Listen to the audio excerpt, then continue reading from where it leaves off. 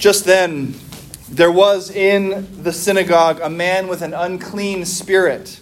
And he cried out, "What have you to do with us, Jesus of Nazareth? Have you come to destroy us? I know who you are, the Holy One of God." Please pray with me. Dear Father in heaven, we ask you to be here in this place with us this morning, and we trust that you have kept your promise and are here with us. May my words now be your words, and all of our thoughts your thoughts. We pray this in Jesus' name. Amen. Please be seated.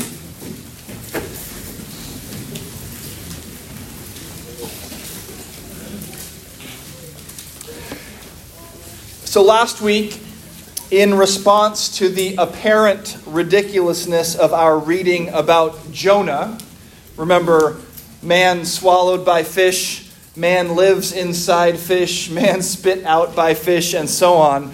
We talked about the quote-unquote progressive or deconstructionist, revisionist urge to try to ignore or get around parts of the Bible that are difficult to understand or that seem unbelievable. Things like a worldwide flood, Jesus' miracles and resurrection, or God using a great fish to teach Jonah a lesson about grace and forgiveness.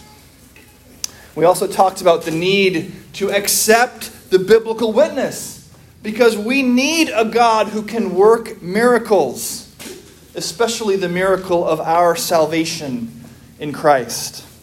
And today, it seems to me that we have a story before us that has a similar message to preach, a message that's just as hard to hear and is just as relevant to our world today.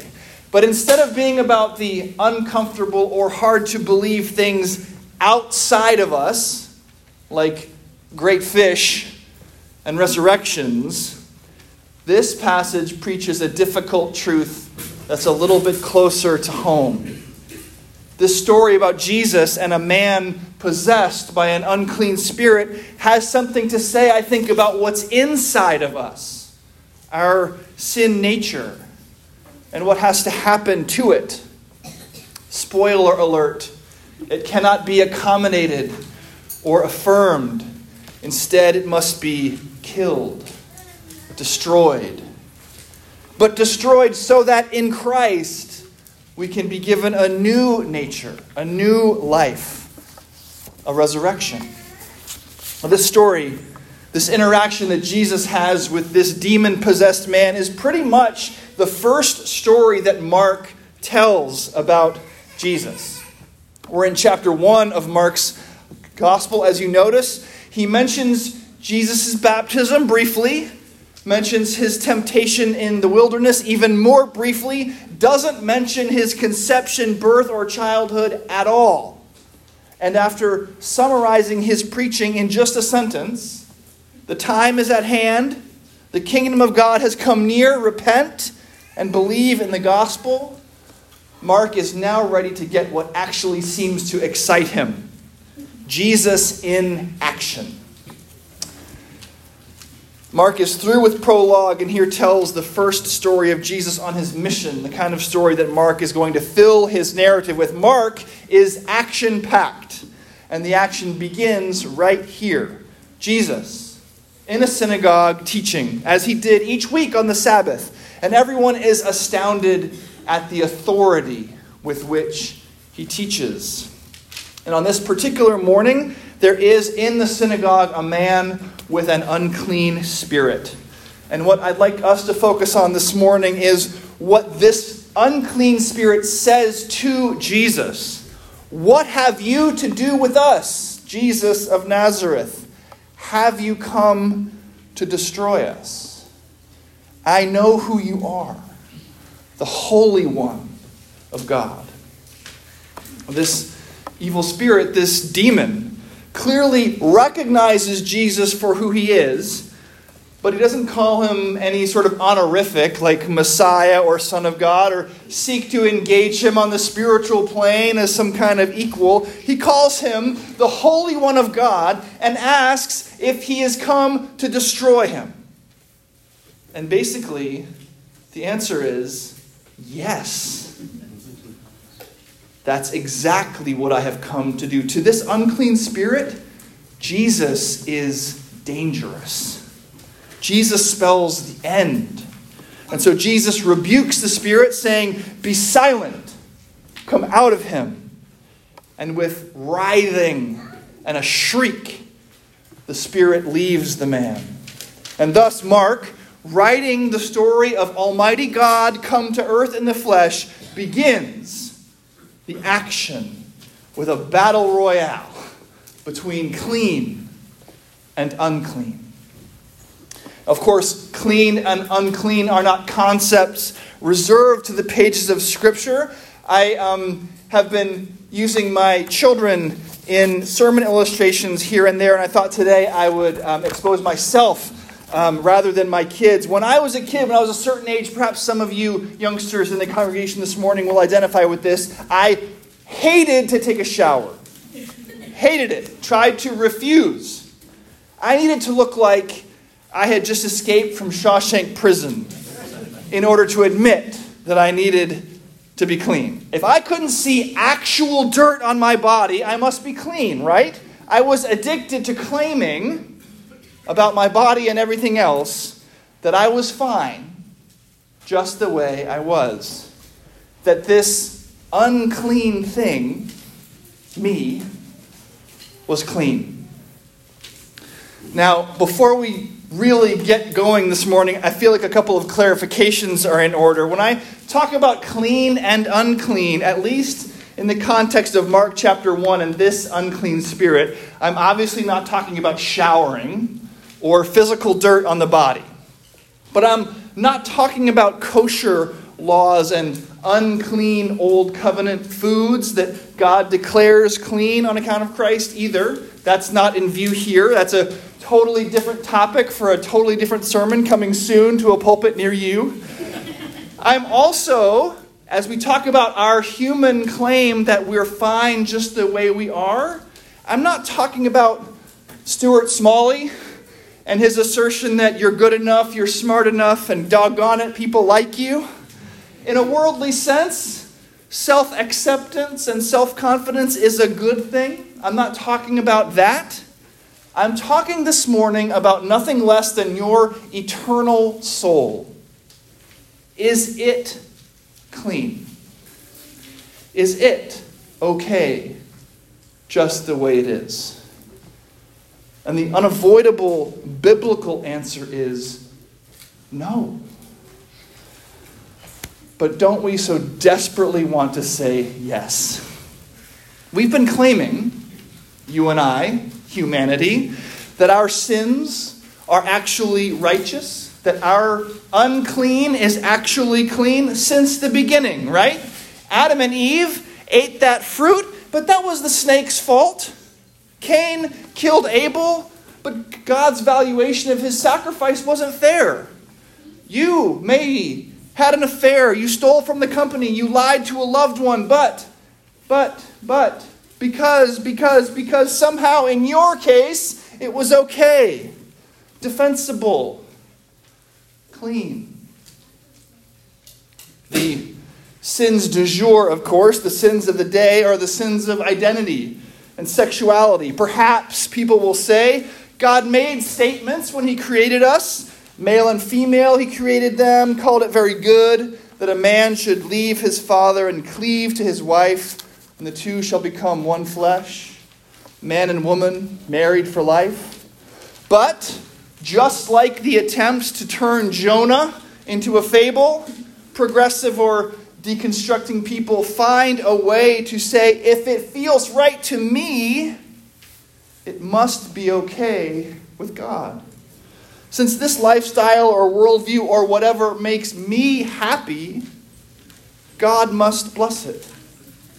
It doesn't matter what I read in some old book about what's unclean. Indeed, if that old book can even be trusted, I know better.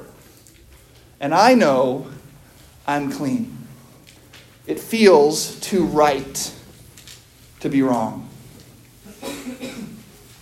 As DC Talk said so long ago in their song Socially Acceptable, it was taboo back then But today we say, what the hey? But Jesus will not lie to the unclean. Just then, there was in their synagogue a man with an unclean spirit. And he cried out, "What have you to do with us, Jesus of Nazareth? Have you come to destroy us? I know who you are, the Holy One of God." You see, even the demons don't make this mistake. Faced with Jesus in the flesh, the Holy One of God, they don't attempt to recast their evil as good. They don't try to claim that really, when you take all the cultural differences into consideration, they should be blessed by God. No. They know that Jesus has come to root out and destroy evil, and that therefore their days are numbered. Have you come to destroy us? Yes. This is Jesus' first job, to convince you that you are unclean. That you, to put it another way, need a Savior. Now, his second job is to save you, and we'll get there, I promise, but we can't skip over this first step. That Jesus' first job is to call attention to your need, to your sin, to call an unclean thing unclean. He does not say, "What the hey?" He does here the furthest thing from affirming, that is, lying to this man with an unclean spirit. Rather than telling him that he's fine just the way he is, Jesus reveals that indeed he has come to destroy and to make new. That he is the holiness that destroys unholiness. That he is the cleanliness that will scrub away uncleanliness. That he is himself the righteousness that burns away unrighteousness. To the unclean, Jesus is dangerous. Now, if Jesus' job, his first one anyway, is to convince you that you're a sinner, your first response, like mine, ordinarily is to reject the whole idea. This is what today's false teachers, even the ones who call themselves Christians, and brag about how loving they are and how welcoming their churches are. This is what false teachers want to help you say, that you're clean now, that you're okay just the way you are, that whatever makes you happy, whatever makes you feel good, that's what God blesses. They would have us be like that rich young man that Mark will tell us about in chapter 10, who said to Jesus' face that he'd been keeping the whole law for his whole life, since childhood. A sinner? Me? No way. We hate being called sinners. And we usually react when someone dares to do it, just like this unclean spirit in Mark chapter 1, with writhing and screeching. Now, our writhing and screeching takes a particular form. It's usually in the form of a desperate argument that we try to make with intricate and acrobatic reasoning. The case that the unclean thing we're doing is actually not unclean at all. Like I said, this is perhaps most easily and obviously seen today in the world's discussion of sex, but if you look for it, you will see this everywhere. The Bible, people say, was written so long ago.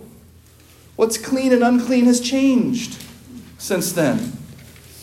It was taboo back then, but today we say, what the hey? In fact, what we say today isn't only what the hey. The world today, in fact, would have us believe that the only unclean thing is to call anything unclean.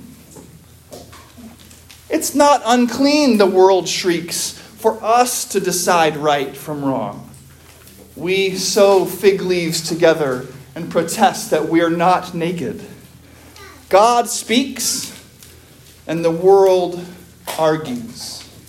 It doesn't mean that.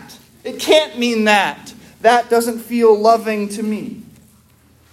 But God's word stands and will brook no disagreement.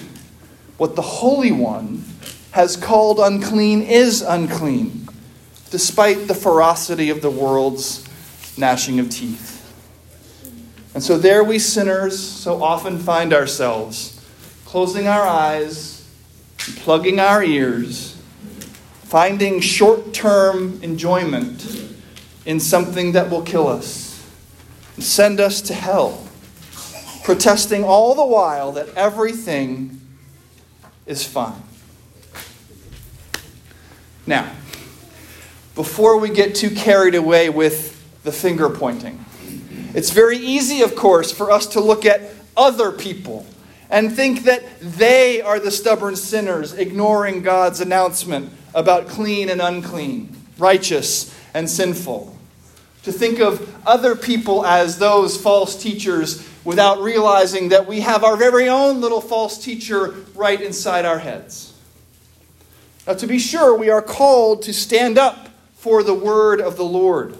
As our reading this morning from Deuteronomy made clear, I will raise up for them, says the Lord, a prophet like you, Moses, from among their own people. I will put my words in the mouth of that prophet, who shall speak to them everything that I command.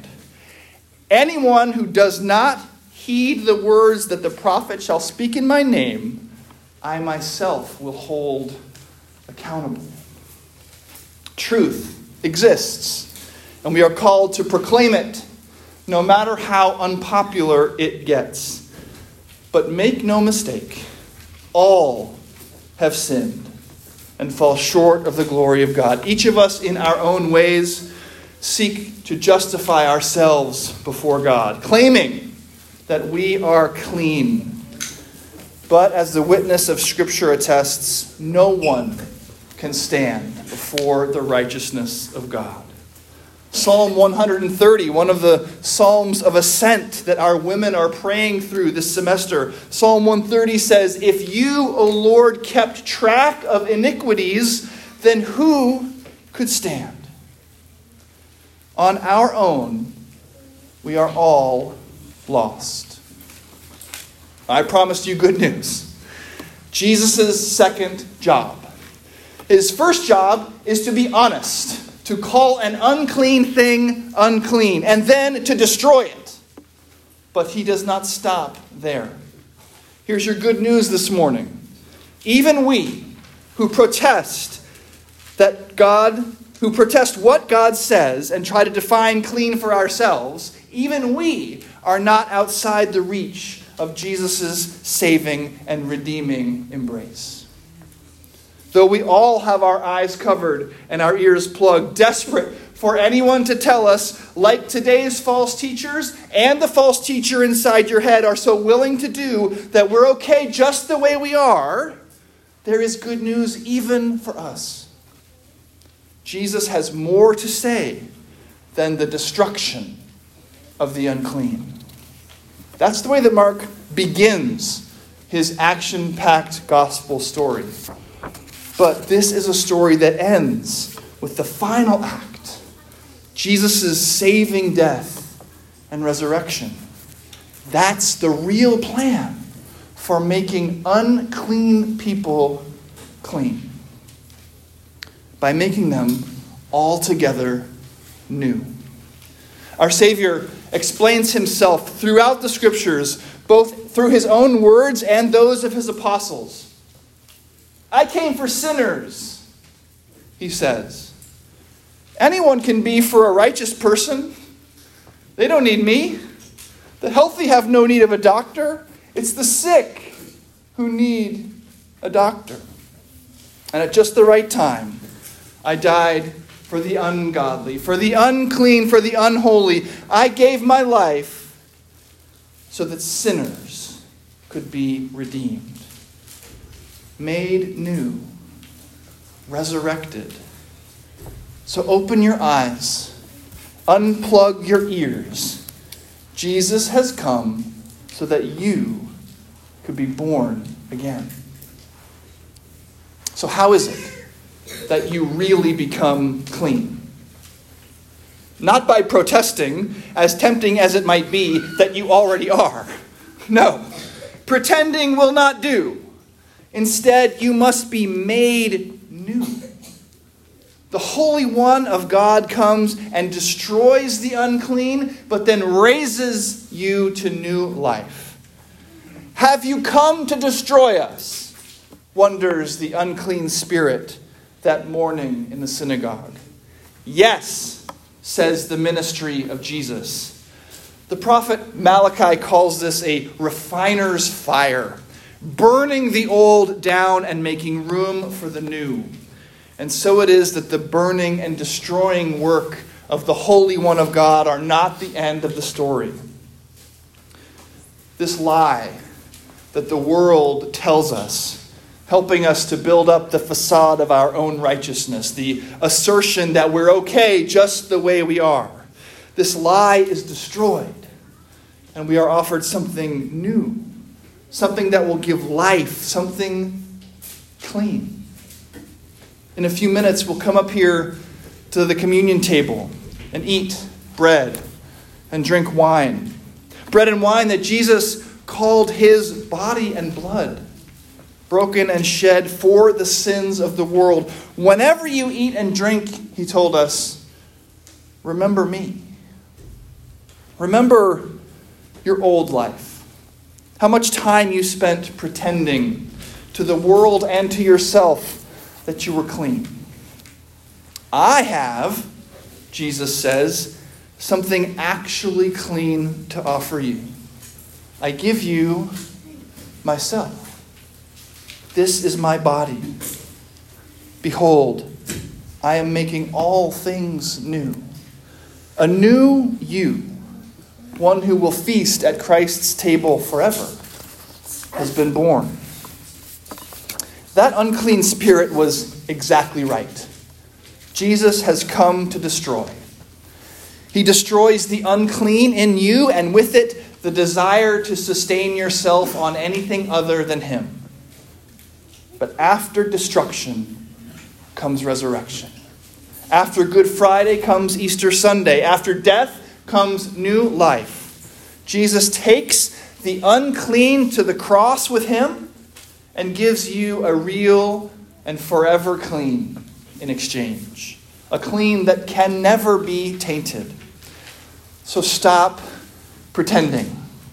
Confess your sins and ask God for forgiveness. He is faithful and true and will forgive every single time. Come to the table, eat and drink. Taste new life given to you. Reaffirm your faith with us in the creed. Ask God to remind you of what he has accomplished for you. Remember that though you were once so unclean that you could be more accurately described as dead in trespasses and sins, you have now been raised to new life in Christ. He is clean. And he has given that cleanliness, his own cleanliness, to you. Thanks be to God. Amen.